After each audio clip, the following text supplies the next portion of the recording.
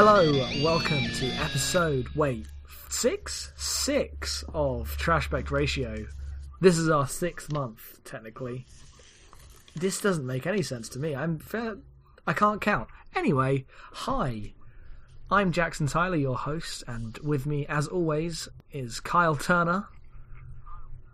Hey there, good. Yep. Destiny Sturdivant. Hello. And Matthew Marco. Fight the power. Exactly. We're here to talk about movies, as that was being insinuated. Our movie club this week is on Do the Right Thing, but first we're just going to catch up, see what's going on. Who wants to talk? How's everything been going? Who's doing well? What's happening? I will start. I am doing fantastically. I've a lot of both my professional and my personal life have been going well, knock on wood. Because it's usually just the professional life. But I have a new position. I've been kind of promoted as the chief editor of Movie Mezzanine's blog, The Balcony, which is really cool. Good job. Yeah, thank you very much.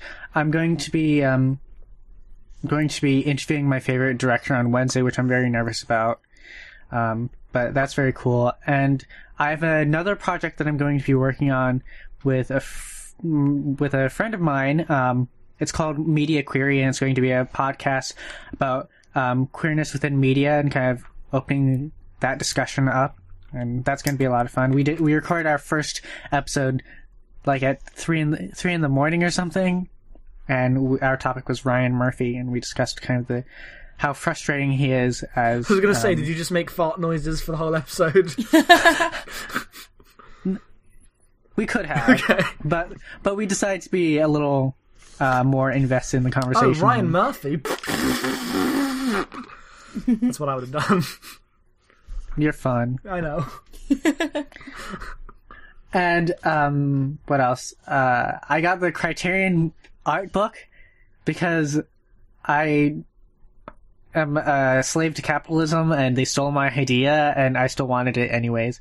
And I have a significant other. So, yeah, good times. Nice. It's cool. I've been doing okay. It's been maybe a tumultuous couple weeks. I feel like I've been real up and down, but watching more movies this year. 2015's been better in like 2 weeks than 2014 was in like 4 months. So looking up. And for Christmas I got the Werner Herzog box set. Ooh. Speaking of movies, somebody who might also be on this podcast bought that for me for Christmas. Oh, look, Destiny's here. Cool, blimey. But that's really it. We only watched one movie out of there so far. But was it good? It's a good box. Nice. Yeah, it was a Gile, which was amazing. Nice. I had not seen times. I really want to watch Trashpect and Nosferatu. Mm-hmm. Yeah, it's one of my favorites. Oh, Nosferatu's great. I'd seen a couple of the movies that are on there, but yeah. How's it been for you, Destiny? What's going on? Pretty good. I just got to see 2001: A Space Odyssey in the theater, and I realized near the end that I had never seen the entire movie. There was an entire section I had no idea existed. No. Really? No. Really? So that was fun. So, in your head, what was 2001: A Space Odyssey? I don't even know. I guess it was just how the computer and Neanderthals beating each other up with bones. So basically a college frat house. Hey. Ew. How does... Well, I had never watched it uninterrupted because, like, whenever it would come on TV, I would get distracted and I wouldn't finish the whole thing. And then I thought I had seen the whole movie at least once, and I was happy to be proven wrong in a theatrical context because it's a great movie. the end of that movie is so specific, and the thing everyone talks about, and the hotel, and the ridiculous lights, and the baby. Well, I know the baby. I remember the baby. Okay. I know I had seen the baby, but all the weird, trippy, like, Beyond Jupiter stuff, I totally had not seen. I don't know either. I really don't. Matt, how'd you know that never come up? How'd you never realize? When she says she's seen a movie, I tend to take her at her word. That's a good point. Good point. Fair. Yeah, I didn't know until I was sitting there and it dawned on me, hey, I don't know what happens next. It was exciting. Was it The Ultimate Trip? It was The Ultimate Trip. I had a good time. That's a great movie. It makes me feel really weird about aging. Yeah. Yeah, it'll do that. It also made me feel really small and well up at the idea that I'll never go to a Howard Johnson's in space. It'll do that too. What? That was one of the kitschy things in the first half of the movie. There's all these businesses in outer space on the space station that exist on Earth, like the Bell Telephone Company and Hilton and Howard Johnson's. And yeah, because I remember very little about that film because I don't like it. Oh, you should revisit. Yeah, I'm going to revisit it at some point. The last time I saw it was before high school, so... Oh, yeah. Yeah, when I saw it at 17, I was baffled by and mostly dismissive of that movie. So everyone didn't I've seen it like 4 times at this point. I think it's Kubrick's best movie. Not my favorite, but his best. Everyone didn't like 2001 at first, for the most part. I liked it the first time I saw it, but apparently I didn't finish it, so what do I know? Yeah, which was 3 days ago. That's not true. Yeah, I was like that. I was like, what the hell is this ending bullshit? And then about a year later, I was like, I was very wrong. I feel like the beginning is more baffling than the ending. Yes, because before it becomes this, like, analysis of what's happening with How, and then all the arty stuff at the end, it's, hey, look at these 60s businesses on the moon. Well, what I never got was, okay, if that was the dawn of man, was the monolith on Earth and then moved? No, there's multiple monoliths. There's the one on, like, at the dawn of man, there's the one on the moon, then there's the one out, like, in orbit around Jupiter. And the idea is, like, they were signposts along the way of, like, this evolution. Like, primitive man finds one on Earth and suddenly they can use tools. We get to the point where we can, like, excavate the moon and we uncover one and it points us to Jupiter and it encourages us to go out into space. And once we've proven that we can go out into space, like, whatever the monolith is, like, nudges us to the next step, which is, like, some sort of transcendent being. Wow, you got that That's how I've always read it. More clearly than I did. I thought it was all the same monolith. No, there's 3 monoliths. The monolith is not a monolith. Like, metaphysically, there might be just one monolith, and I think that's actually probably the accurate read of it. But in the plot, there are 3 monoliths. Mm-hmm. I think the read of metaphysically doesn't matter. It's a thing. You know. So if 2001 is not your favorite, Matt, what is? Barry Lyndon. Are we going to go around and do this? Because Dr. Strangelove. No, Barry Lyndon's an amazing, beautiful movie. I love it so much. Jackson? This is the point where I say 2001 because it's the only 2 Kubrick films I've seen are What? Dr. Strangelove and 2001. Look, you can go away, Kyle.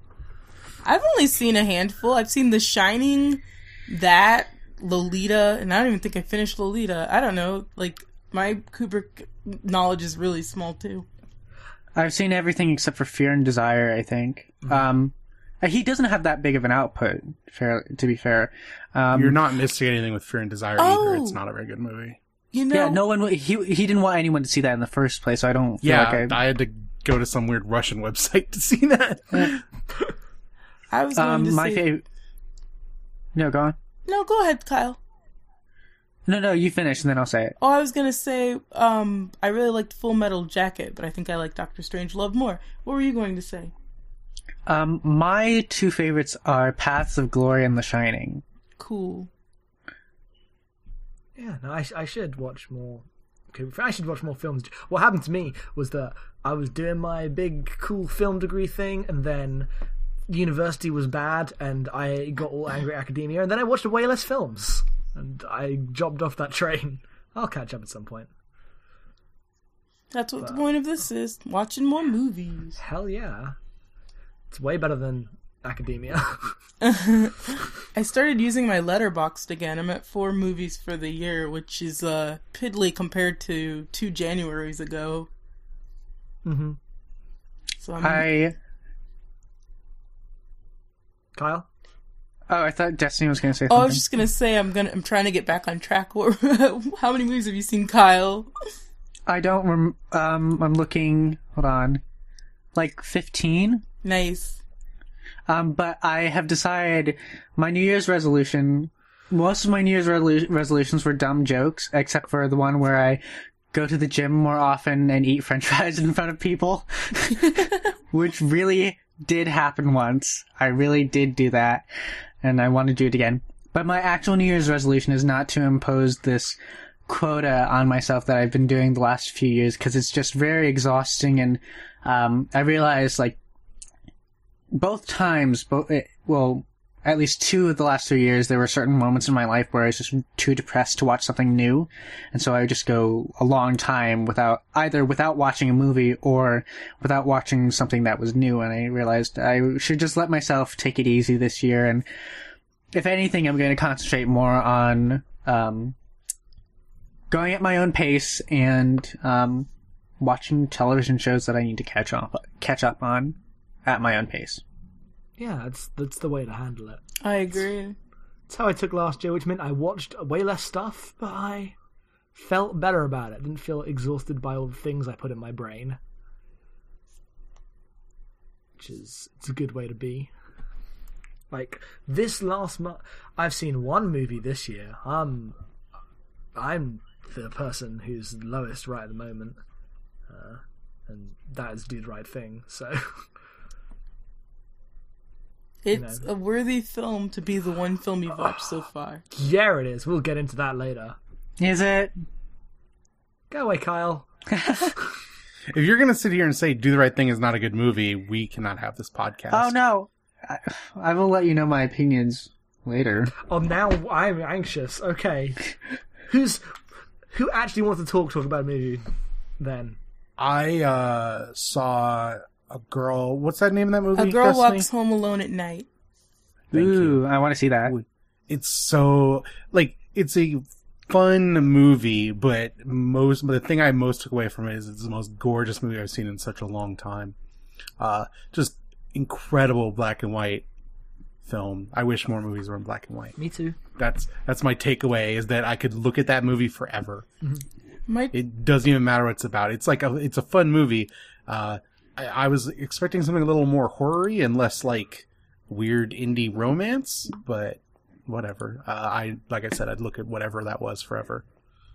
Yeah, her next movie is going to be some sort of dystopian story, so maybe we'll get more spooky stuff from her. I feel the same way, but I could watch that vampire skateboard all day long.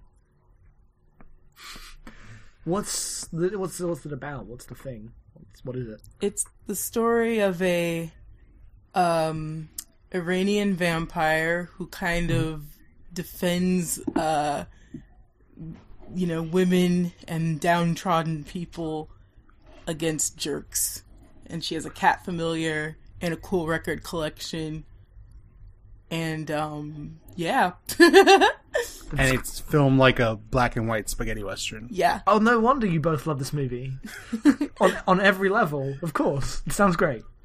Yeah, I've been dying to good. see it. It's great. Yeah. I'll probably check that out when it comes over here. Kyle, what you've seen every movie. What do you want to talk about? Go. Pick one. Can I talk about a TV show instead? Of course. I've not seen anything, so go ahead. Can I talk about 2?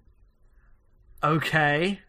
I'm sorry. You sound annoyed at me. No, I don't know what this is going. Where's this going?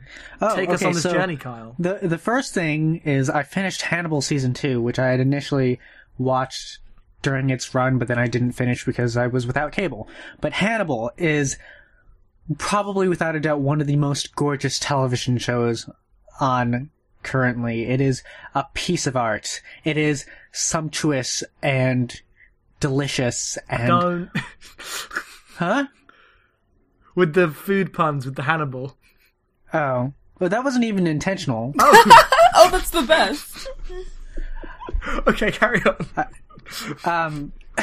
It's just really an incredible show, and I like that its style is its substance, because every frame, every piece of stylism within that film pushes its story along, and it is so much about getting into the headspaces of its characters as well as the viewer, and it's very much a mix of David Lynch and Lars von Trier, and it has this very wicked sense of humor, and I very much recommend Hannibal. It's a remix of the properties that kind of already exist and have already been published, and Brian Fuller is doing some really interesting work with the property, and it's really fantastic. I really liked the books and have a fondness for almost all of the movies based on the Lecter stories and stuff. It's going into like Red Dragon and everything, right? Yes, but not in the way that most people will expect it to. Okay, like, is it actually going to cover like Silence of the Lambs and Hannibal at some point? They want to. That would be the Silence of the Lambs thing is kind of up in the air because Lifetime, I think, has the rights to Clarice Starling's character and story. But I think that actually provides a really interesting opportunity for Fuller, who's been doing this anyways. He's taking these characters that already exist and giving them different storylines and remixing what is already there and using different ingredients that are already there to create something new. And I think that's really fascinating. There are elements of Red Dragon that are already in season 2 and that he's using to different ends, which I think is fascinating.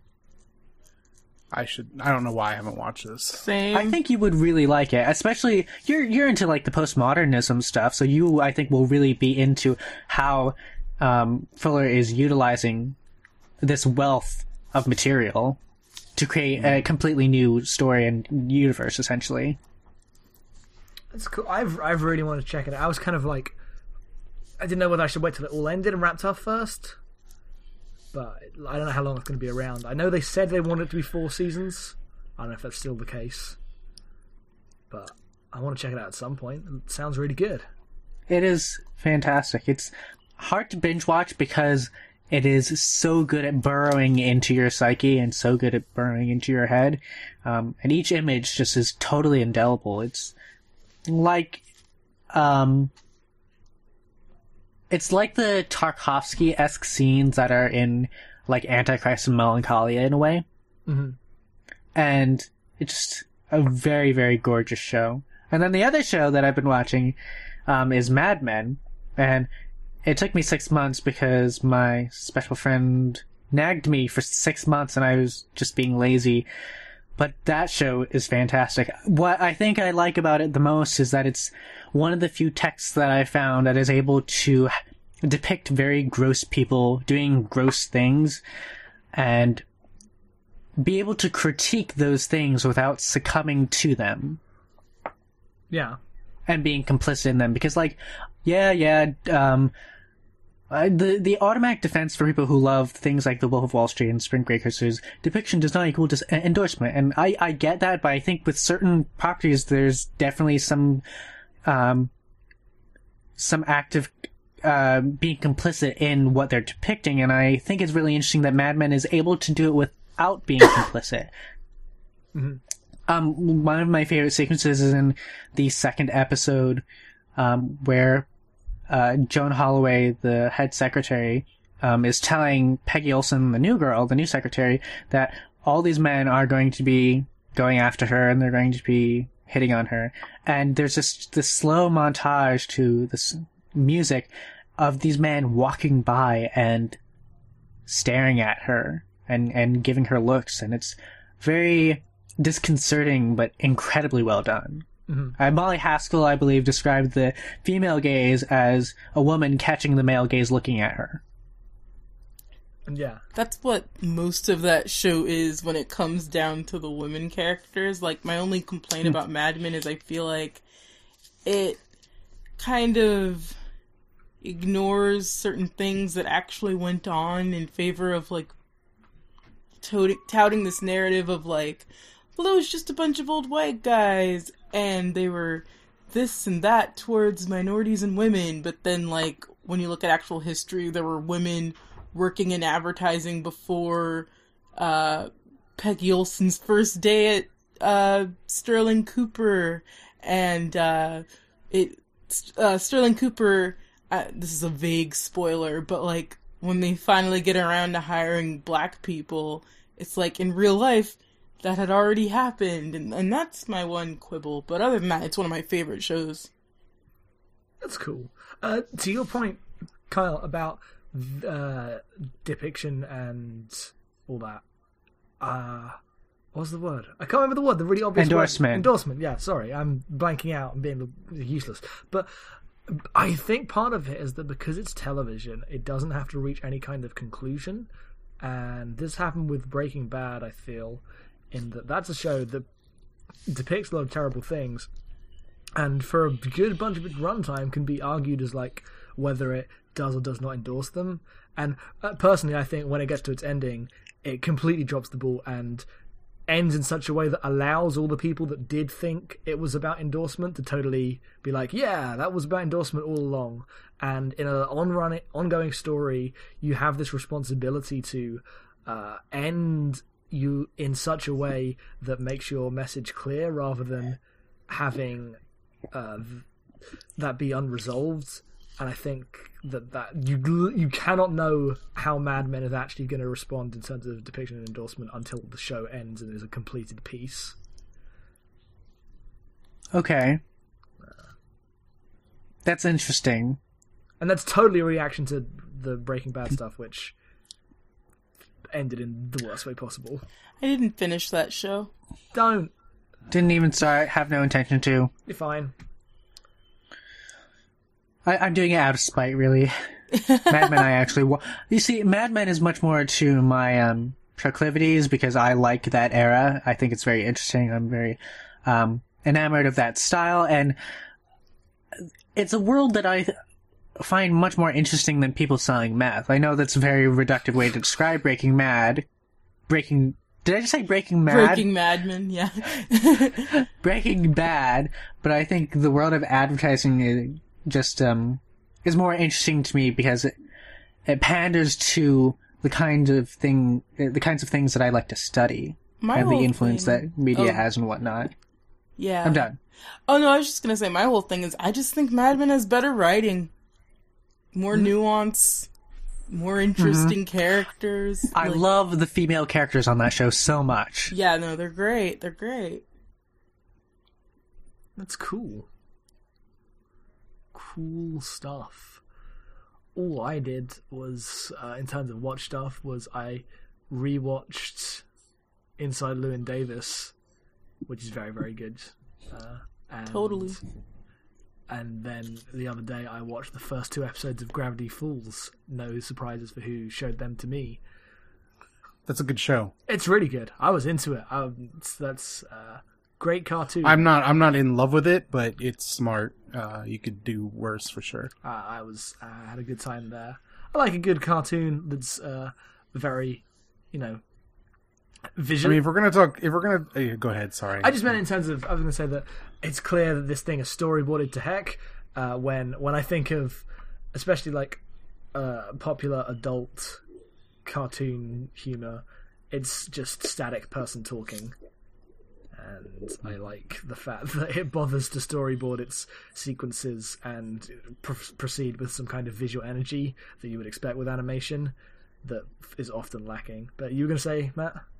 Oh, I mean, if we're sharing TV, I've also been watching Arrow, which is... Actually, yes. Go on, tell me about Arrow. No, I don't really want to... I'm not through season 1 yet, even. Fair and they're on, they're in the middle of season 3 or something. So I feel weird. That show is a good time. It is the most ersatz Batman show that you could ever imagine.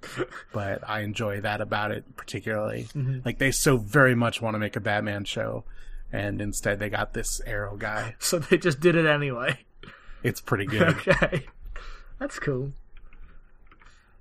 Yeah, I guess that's how we're doing. We're having a relaxed, laid-back month and cast, so do we want to get into talking about Do the Right Thing? Let's do it. Sure. Let's do it. Destiny, this was your choice. Yep. Do you want to take us in, intro us now? I guess I shall. Alright. Do the Right Thing. 1989. Spike Lee joint. Written and directed by Spike Lee. Yep. And starring Spike Lee. Takes place on a very hot, long day in Bed-Stuy. Is that how you pronounce that? Yeah, Bed-Stuy. Yeah. He got Mookie. He delivers pizza at Sal's, which is like an Italian-American staple in this black neighborhood. And there's just a bunch of tension. There's the heat. There's racial tension. There's the tension within every character's relationship with another. I picked this movie because it had been a while since I'd seen it. I've seen it, I want to say 6 times now. And it's one of my favorite movies because nothing is wrapped in a neat little bow.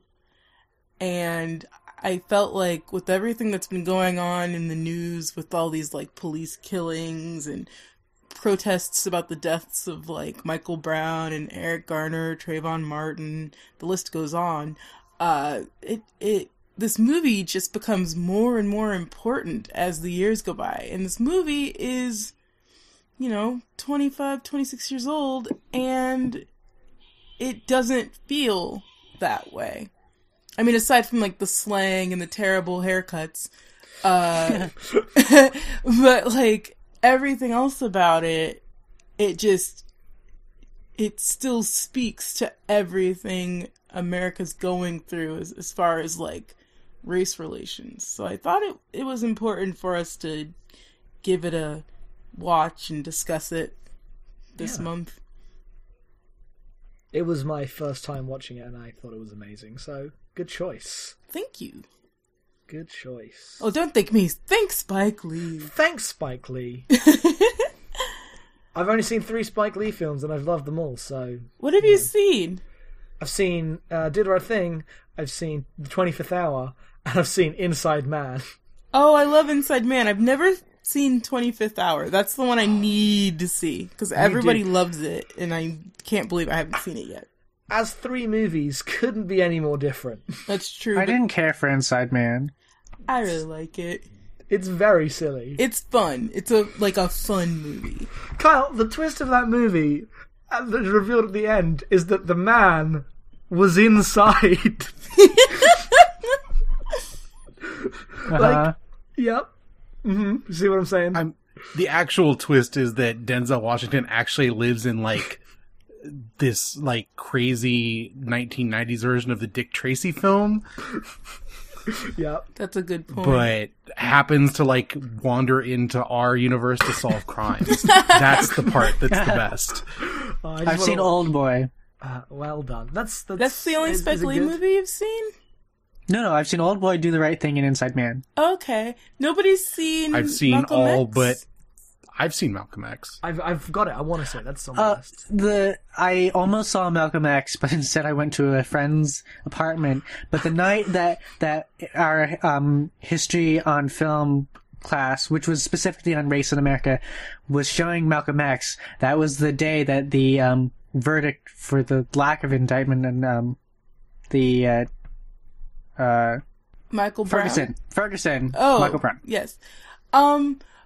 Which I thought was interesting, and I regret not going to that class. Oh, I purposely skipped class the day my film class watched this because watched Do the Right Thing because I didn't want to hear. There were only 2 other black people in the class, including myself, and I didn't want to. Why did Mookie throw the trash can? He didn't do the right thing. Exactly. I didn't want to hear a chorus of that, and I heard it got pretty heated in there, and I just did not want to be there, so I purposely skipped class that day. Smart. And my film teacher, I feel like he tried really hard to like be like, aren't I blowing your mind with this controversial movie I'm showing in class? And I don't know. Something about it all just rubbed me the wrong way. Where did you go to school? In The Simpsons? Yes, I did. I live in Springfield. Okay. So what are people's instant reactions to this watch of Do the Right Thing? May I? Yes, Kyle. Okay. So I think it's a very formative film for me now. It's weird saying that. I saw it the first time in this college course that I was taking during high school, and I dismissed it as very cut and dry and very easy kind of to figure out what was going on. That was before I had kind of any understanding of what the issues actually were. So seeing it now, I think is very interesting because I think it's a film of ambiguities, and I think it has this ongoing dialectic with itself, these different kind of antithetical notions of what is the right thing, and it's very. I think one's perception of the film is kind of dependent on one's privilege and experience, or one's understanding of privilege and experience. And so seeing it now, I think it's fantastic. It's not a film that I particularly love, but I think it's a fantastic film. Okay, yeah. Matt?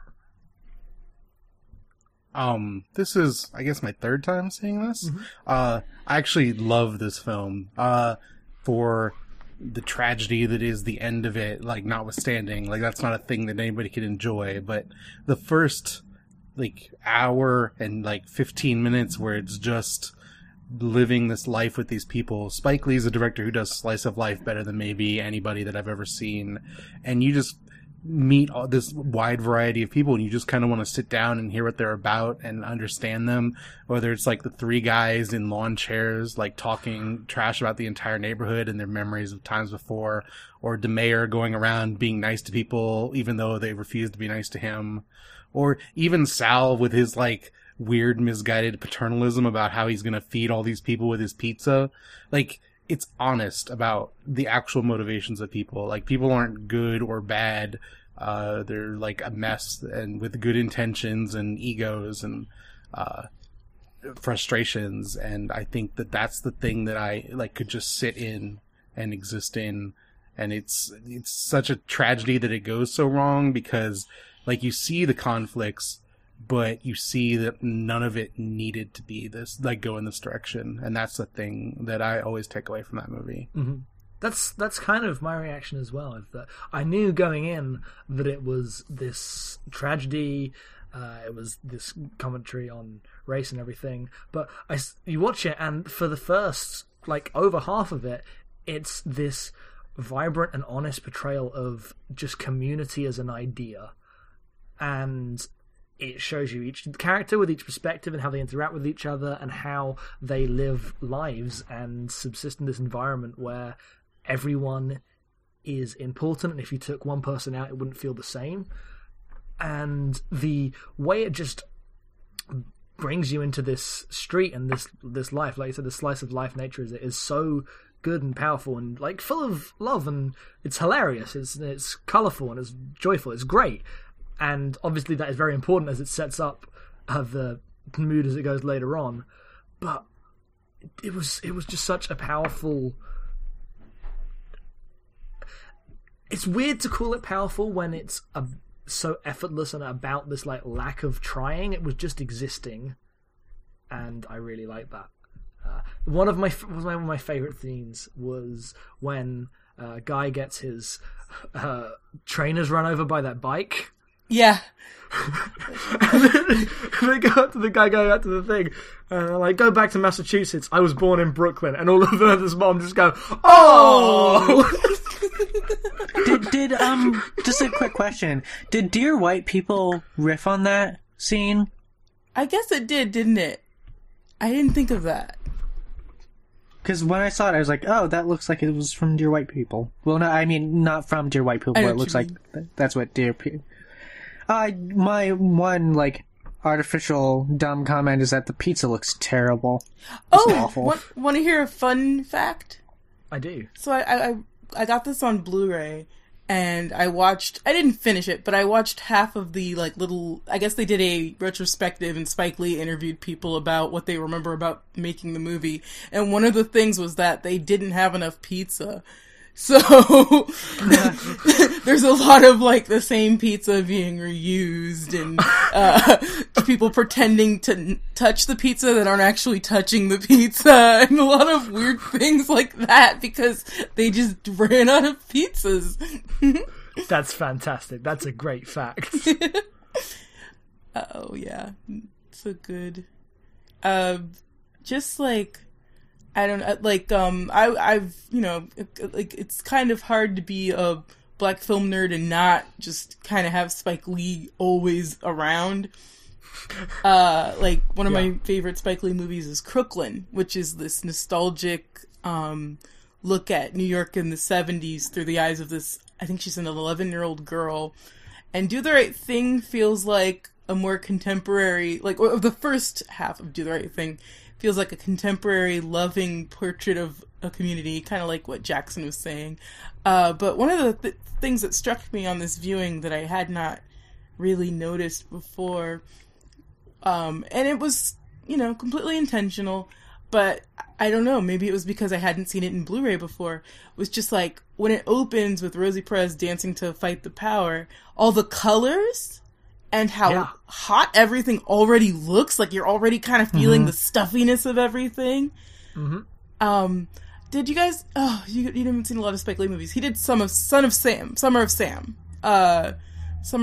was the story of the David Berkowitz murders. And that took place on a very hot day in New York City. And I don't remember that movie having the same sort of, like, visual feel. Like, it doesn't feel as muggy as Do the Right Thing. And I wonder if it doesn't. Yeah, you remember. Yeah, it doesn't at all. The thing I like about Do the Right Thing is, and I commented to you about this, Destiny, is how stagey it all feels. Yes. Like, a lot of the, like, poses that characters have as they transition through scenes is, like, the camera swoops through this street, and, like, the opening with the colored lighting and stuff feels like it's a stage production. Like, you can see moments where it's like, oh, you spotlight on these characters, and then the set's being changed, it fades to black. Especially that I opening. love that about it. And it's because the acting also operates in, like, a theatrical mode, like how ridiculous everybody is. Like, it's not a movie that's trying to capture reality; it's trying to capture truth, and it does that through this very heightened way. And a definite mood, like the scene specifically that Matt and I cited when talking about that stage play vibe was there's a scene where Mookie's sister Jade is braiding the hair of Ruby Dee's character, Mother's sister, and at the end of their scene, they just look up towards the sun and just pause, and there's not another scene in the movie like that, but it's so strange, and yet it makes total sense in this film, and like the parts of the movie that it seamlessly goes from, like, making you totally aware of the camera to just getting so caught up in the story that you don't even think about the fact that you're watching a movie. For instance, when Radio Raheem does his riff on the love and hate. That's the scene I was thinking of. Knuckles, that's you know, from Night of the Hunter. I think the Charles Lawton movie, that's the speech that Robert Mitchum gives, but he has it tattooed on his hands.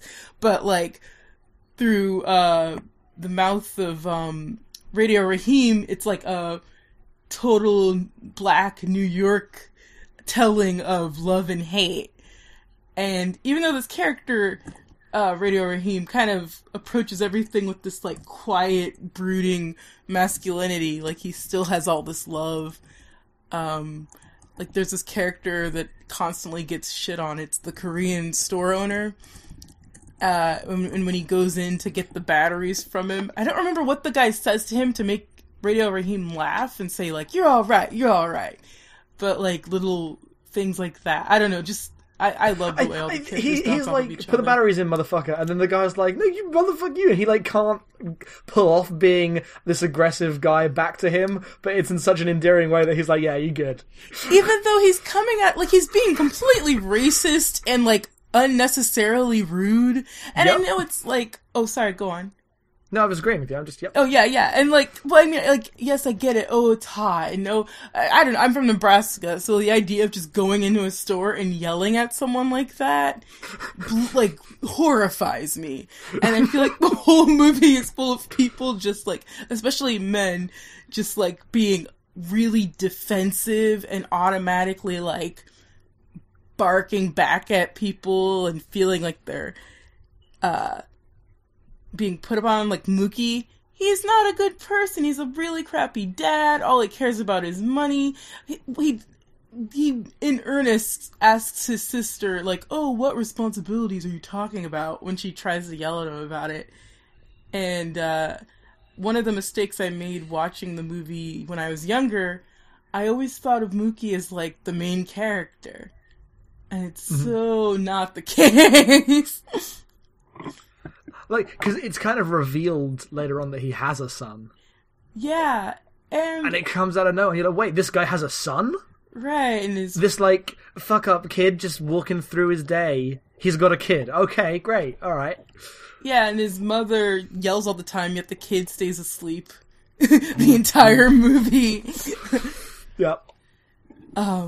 Yeah, like, it took me a few viewings to kind of shake off it's hard because Spike Lee's playing Mookie, so you kind of want to put that on him, like, oh, he's the protagonist, and he's the one, you're supposed to be watching the movie through his eyes, but I like how there's no one really to root for. I mean, you kind of are watching it through his eyes, but the fact that he's not the best person doesn't, like, change that. Right, but I mean, not everything is his point of view, because you get all these scenes between, the mayor and Mother's sister, who were, you know, probably Mookie's age when Dr. King marched and when Malcolm X was alive. And then you've got, you know, Samuel L. Jackson as Love Daddy kind of playing the Greek chorus and also, you know, taking requests. But the feminine anger of that movie, it just feels so much different because it's all about the men in their lives and wanting to, like, make something out of themselves, but the men are all just, like, single-minded, and I know it's, like, Matt and I kind of talked about this, like, Spike Lee's not the best at writing women in a lot of his movies, but the way that everything is kind of paralleled in this, I found it really interesting. Yeah. As much as Samuel Jackson's character is a Greek chorus, I also like how much Radio Raheem is this chorus, where, like, he is playing the song that opened up the movie, and he's just constantly drifting in and out of scenes, almost as, like, a comedy bit until the very end. That's true. Like, he feels, like, totally other than, like, he's, like, exists in a world apart from the rest of the movie, because he's, like, your scene transition character, as he just wanders around with this boombox and gets in everybody's way. And, like, while the, like, DJ is playing all these varied songs, like, all Radio Raheem wants to play is this one song over and over again as, like, this undercurrent of all of the tensions that exist in all of these people. Yeah. What's the most interesting, like, about just how all the events that lead up to the ending roll out?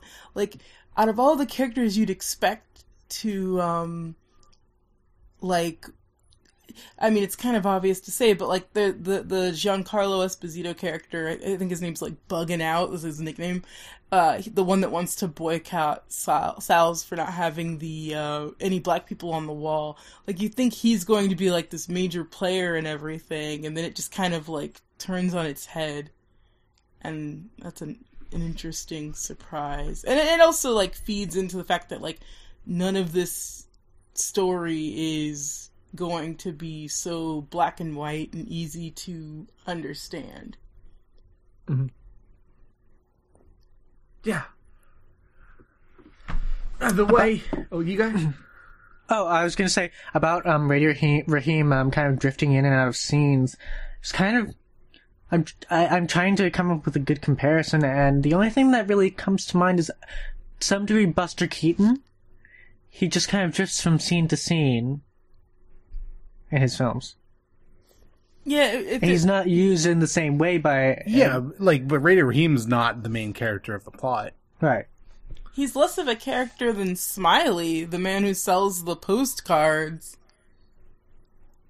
Because Smiley wants to sell the postcards. Smiley has like different things. But Radio Raheem is just constantly, I want to do. He has one thing constantly, as opposed to everyone else who is trying to find a way to interact with this community and find their place in it.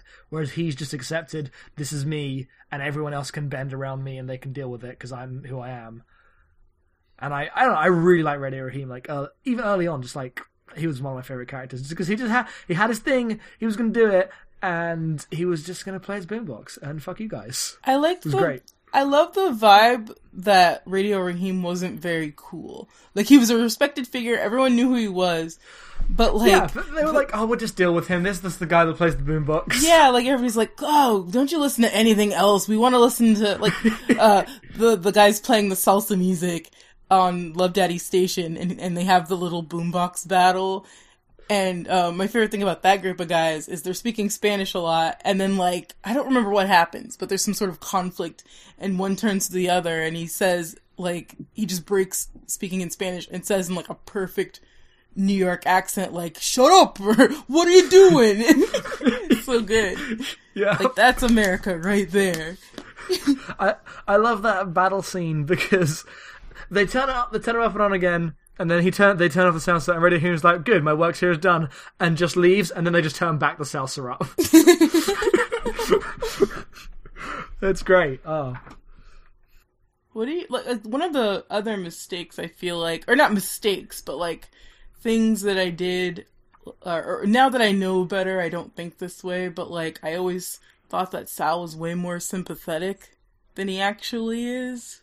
Well, he has moments. Oh, yeah. Which is specifically less him being more sympathetic, but more...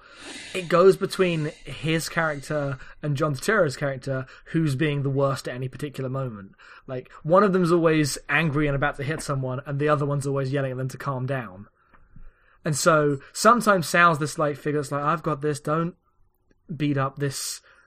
Smiley person, we'll just give him some money, it's fine, don't worry about it. And then someone comes into his store and John Turturro's like, don't use the bat, put the bat down, Dad. It's like it goes back to that anger, like that really specific anger. Like everyone has it in the movie for a multitude of reasons that like we as viewers don't even know. Mm-hmm. Yeah, and like with those two characters you realise that in terms of being worse than the other, it's nowhere as you can't categorize it that way because it's all this person is angry at these people and these things and this is what triggers it because that's their lives, that's the life they've led and has led them to have these prejudices. And the movie rejects any idea of worse as like a concept that's valid. Like it deals in so much more interesting terms and is not in any way concerned with who's the good person here. It gets way below that, obviously, because, yeah, you know. Right, are we ready to talk about that ending? I guess so, yeah. Who wants to talk about the ending? I can't talk about it without crying. Yeah, me too. Just in terms of the way it takes tensions that had been building throughout the film and they all just are let out, not even in a hyperbolic way. There isn't. I didn't feel any single emotion at the end of that. Like I wasn't sad and I wasn't angry. It was just like this overwhelming release, which I assume is how a lot of people feel about that because it's so complicated. The ending of the film, yeah. Are we talking about the ending or the climax? The climax of the film. Okay, not the same thing. Yes. Okay, you're right. Oh, semantics. Well, I mean, we could be talking about completely different scenes. We're talking about the climax. The climax, yeah. Talking about the murder of Radio Raheem. Talking about the murder of Radio Raheem and the ensuing violence. Not even violence. No, actually, I don't think violence ensues. It's property destruction. It would be wrong to call that violence. And you notice, like, the next day, that's what the news decides to chalk it up as. Like, they don't even talk about Radio Raheem. They just say, the disturbance, the property destruction. His name doesn't even come up until Love Daddy dedicates that song to him. Yeah.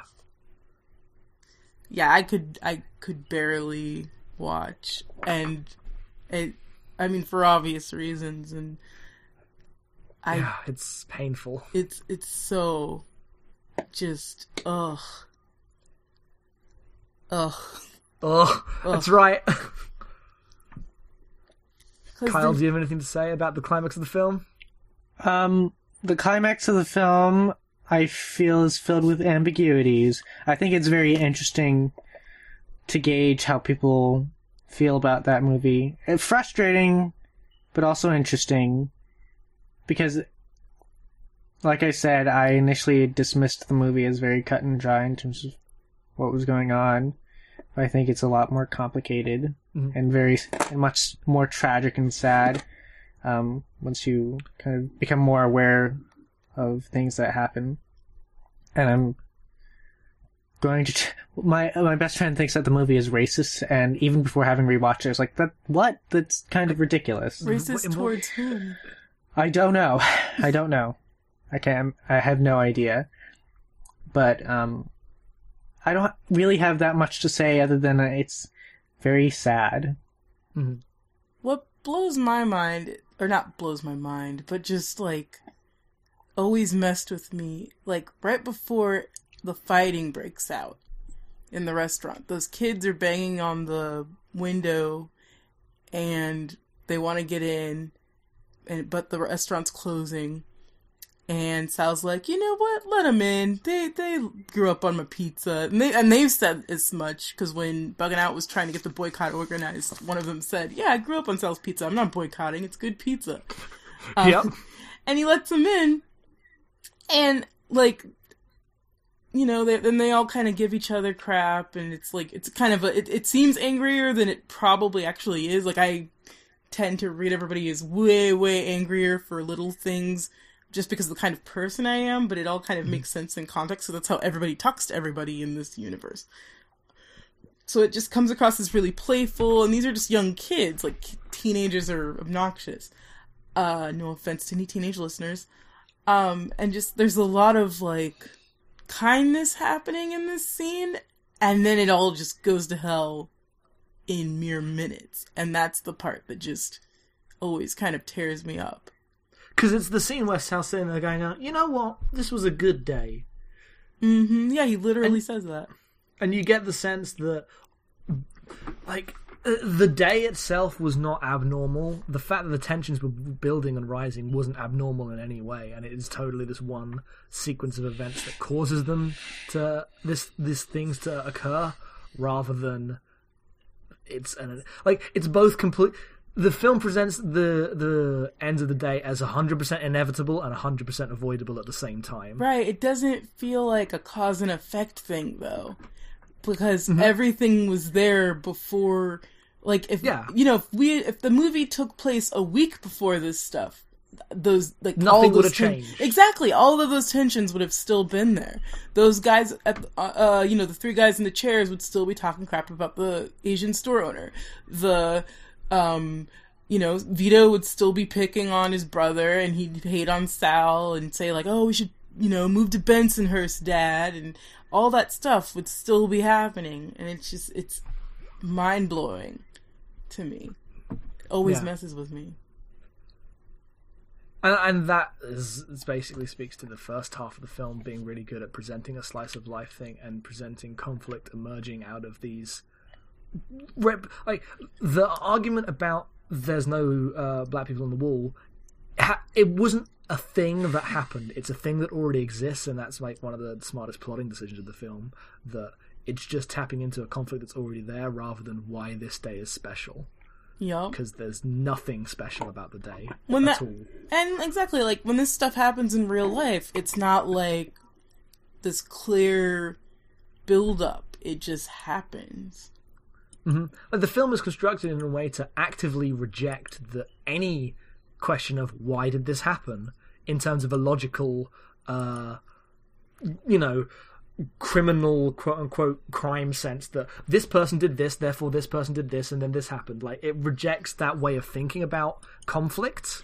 It also rejects, or not rejects, but it doesn't quite know where it stands. Like, the movie doesn't, like, it ends with those two... Yeah, those two quotes. Yeah, and it's like... That's what I'm... Sorry. No, go on. Kyle, you go? That's what I meant. That's what I meant when I said that it's a film that has these dialectics going on within it. It doesn't seem to want to take that stand or make that decision for the better because it's about that conversation, I think. And that's what makes it such a great movie, in my opinion. I agree. Because, like, the first time you see it, you think, oh, okay, this movie's saying, oh, violence isn't the answer. And then, the scroll keeps happening. And then this Malcolm X quote comes and he's saying violent self-defense is, like, intelligent or something or other. I'm paraphrasing. And it's like, the movie doesn't even know, so... Well, then it's got the photo of both of them. Mm-hmm. And, yeah, exactly. And they were both killed violently for reasons that were way more complicated than the things they were fighting against. Yeah. And the film is as conflicted as every single one of its characters. And the way it tries to not even make peace with that, but just grapple with that idea throughout is such an honest portrayal of frustration and, like people said, what it means to be in America still, like, and I assume shall continue for a good many years, because fuck, it just captures that. Yeah, it's like, it's totally, like, one thing that always kind of, in the wake of all the things that have been happening in the news with, like, police brutality and race, just the idea of, like, people saying, well, if you go walk in the steps of King or Gandhi, this stuff won't happen. Or if you arm yourself and protect yourself, and we have our own communities where we're relying just on ourselves as black people, none of this would happen. And it's like, there's no answer. And then, like, it's even more complicated by the fact that just thinking back to the events of the film, earlier when the police go to close that hydrant that's opened, and they totally take the side of all the kids when I can't think of his name. Is that Vincent Pastore, the guy driving Cadillac? Mm-hmm. And he's like, "Don't get me wet," and then they're like, "Yeah, we're not gonna get you wet. We're not gonna get you wet at all." Yeah. Sure. And like, when you watch that and you don't know what's coming next, you think, "Oh, these cops are gonna be total dicks to these black people about the situation," and they just make fun of him. Yeah. Like, they make a little racist joke about, "Oh, they might strip your car," but it's almost to like fuck with him, Yeah, it portrays them as part of this functioning community. Right. They listen to Love Daddy just like anybody else. They're not like comically evil police officers. They're just there keeping whatever kind of peace there is, and like, yeah, go away with your car. It's fine. Yeah, it's it just messes with me how there are no answers. It really does. Yeah. It's such a heartbreaking film. Anyone else? Everyone's very quiet. No. Sorry, I feel like it was all said. Yeah. Cool. Well, I guess that's Do the Right Thing then. I'm very glad you picked it. Yeah, thank you for making me rewatch that. Yeah, I'm glad you got a chance to see it through new eyes, because I definitely did, and I thought I had it pinned. I really did. And I'm happy to say that, like, it still manages to surprise and destroy me. And I'm excited for the day we can watch it and go, these things used to happen and they don't anymore, but I don't think that'll ever happen. Oh, that's a horrible thing to think. I know, but, like, how else am I supposed to think anything else? No, I don't necessarily disagree. It just makes me feel awful. I don't know. I think there's a really nihilistic view of this film that could say that it's like part of it is coming to terms with the fact that in human nature this is inevitable.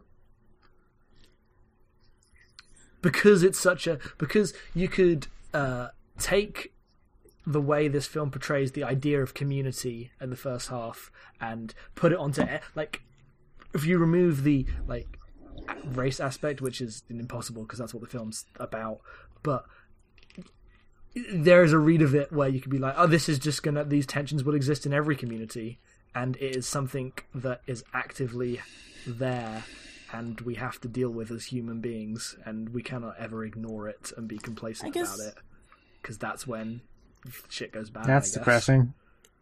It is. My read, it isn't necessarily that it's inevitable. I'm not saying that's what I'm not saying that's actually my read, but I'm saying that's a read. Well, yeah, no, I get that. I guess my thing is like, I don't even know what I'm trying to say, but like, even before that all went down, like no one felt like it was their community and they were living in it and they all seemed connected and everybody seemed to know everybody, even if they hated each other. And yet they all had these grudges and these built-in prejudices. Like the old man he had it out for that store owner, and when he goes up, after Mookie throws the garbage can, and the guy's like, all right, gonna give it to this Korean, gonna go up and he's yelling like, I'm like you, we're the same, I'm black, because he's trying to say like, you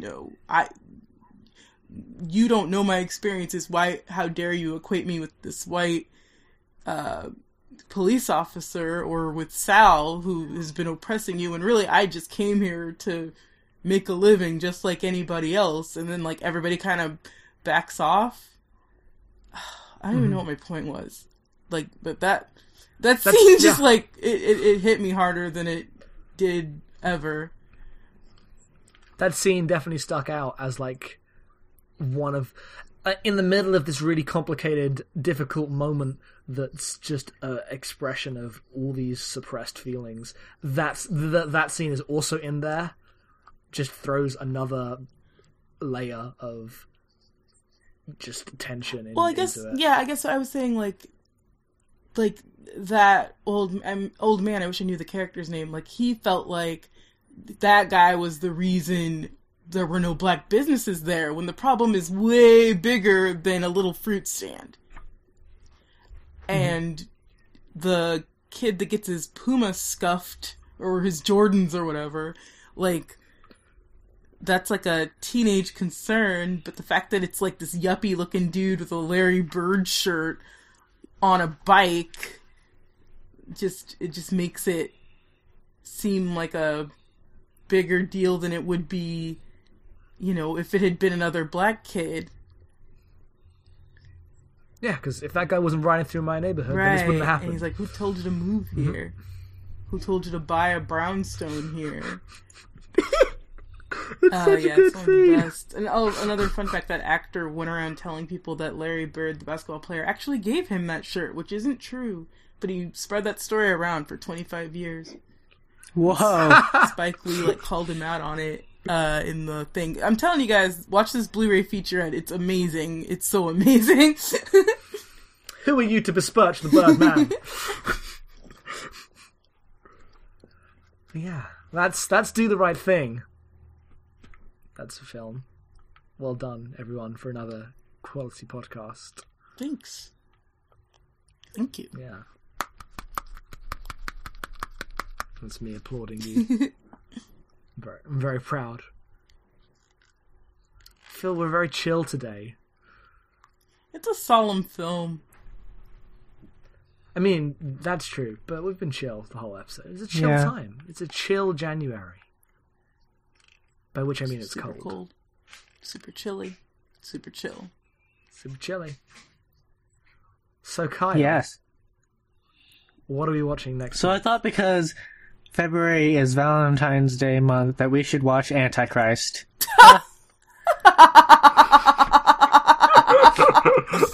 you know how happy you've made me, Kyle? Oh, Do you know how deeply, joking. deeply happy you've made me? Oh. Do you? Are you serious? I thought about, No. I thought about pick doing something. But you like, I love it. You know I love Antichrist, so I'd be doing a dance if you actually It is between two, and I actually kind of want to make it more democratic. There's the ironic choice of Lars von Trier's Antichrist. And then there's the more serious choice, which I'm surprised that I have not suggested earlier, but Xavier Dolan's Heartbeats. Oh, I like Heartbeats. I've never seen Antichrist, so I'm voting for Antichrist just on that. Uh-huh. Kyle, you have a vote. Jackson, you go. Oh, I don't know what to choose. I've not seen either of them. I can't choose. I've seen both about 10 times, so... Matt, well, where are you thinking? What are you gonna? I haven't seen Heartbeats, so I was gonna pick that one. You're gonna pick Heartbeats, okay. So it's really down to you, Jackson. Or no, we could be ridiculous and watch both. Yes, let's do both. Let's do both. Idea. Yes. Okay, double feature Antichrist and Heartbeats. Do we have to watch them in a row? No, don't do that. You should have said yes. Yes. First Heartbeats and then Antichrist. Start off high and then no, that's low. the wrong way around. No, I'd go the other way around. I like to go the other way around. I'm gush too, over Jackson. Antichrist for an hour, so it's going to be a good cast. Is Antichrist your favorite Lars von Trier? It's either that or Breaking the Waves. My favorite is Melancholia. Melancholia gives me panic attacks. So, well, that's going to be a fun. Yes. series. So February. February is Lars von Trier's Antichrist and Xavier Dolan's Heartbeats. I'm so excited. This is a great choices, Kyle. Thank you. I'm well so done, pleased. Kyle. I'm so excited. Thank you. I am so excited too. I once watched Antichrist while having a hangover. I thought that sentence was going to end in a very different place. Yeah, me too. Where did you think it was going to end? Where do you think? I don't know. Oh, yeah. No, I watched The Clockwork Orange after sex once. I watched The Lady from Shanghai during once. Wow. Look, I was paying attention to the end of that movie. You'd seen it before. I thought it was fine. I watched Zombieland during sex. Zombieland wasn't interesting enough to not have sex. And with that, that's us. Oh, no, and with Kyle's neck thing, that's us. Kyle, this better be a strong closer. What? We got plugs. You got to let us plug. Okay. I know, but I was... Oh. What? Every time I step on you trying to segue into plugs. Kyle, what were you going to say? I don't know. Great. Oh, what I was plugged. going to say was I like Zombieland. I would not have sex during Zombieland. Me neither. I like that movie. Kyle, if you're watching Zombieland and someone that you like is like, let's have sex now, what do you do? Say, after this movie. If I hadn't seen Zombieland before, I would say that. I've seen Zombieland. I saw it in the theater. It was fun, but kind of forgettable. So whatever. Okay, fine. It depends on who's asking me. We can diddle until the Bill Murray cameo, and I like to watch that scene because it's fun. I've never slapped a child before. Just kidding, I have. In Starbucks. Wait, what? Well. Plugs, everyone. Let's plug. Who wants to plug? I'll plug. Go I plug. can be found at badlandgirls.com and... No, you can't. Yes, I can. You shush. You shush now. And also at FridgeBuzz now on the Twitter. You can find me at Abnormal Mapping, which I do with Jackson. It's about video games. Destiny guests frequently. Next episode up, I guess, will be our Kulsoge, but look forward to Lana Polanski at the end of the month. That's the one that's really worth getting excited about. It's going to be a great time. This is the perfect place to plug it. Yep. Kyle? You can find me at Tyle Kerner, TYLEKURNER, on Twitter. I'm the chief editor of Movie Mezzanine's blog, The Balcony, and you can find, I also write around the internet on movies, about movies, and you can find my work at tylekerner.tumblr.com.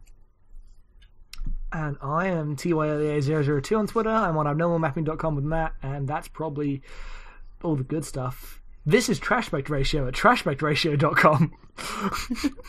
You know what people should do? They should go on to iTunes. And leave us a rating and a review. A rating Thank you. review. They should subscribe. Yeah. yeah, they should also do that. We should do that. You could. Listen. You don't the have to podcast. listen as long as you subscribe. As long as you give us the numbers. And Yeah. Don't we have an email address? You can write us questions. Did we get any Trashpectratio@gmail.com. No. I forgot to ask for them. Because this was such a disaster in terms of when we were recording it, I didn't know when to send out requests. Who do we get to blame for that? Me, I think. Me. Yeah, I think we blame Matt. Yeah. You Okay. blame me. Well, I've done it enough time, so now it's your turn. We're done. Podcast over. Everybody, high five. Goodbye. Yay, Good night. bye.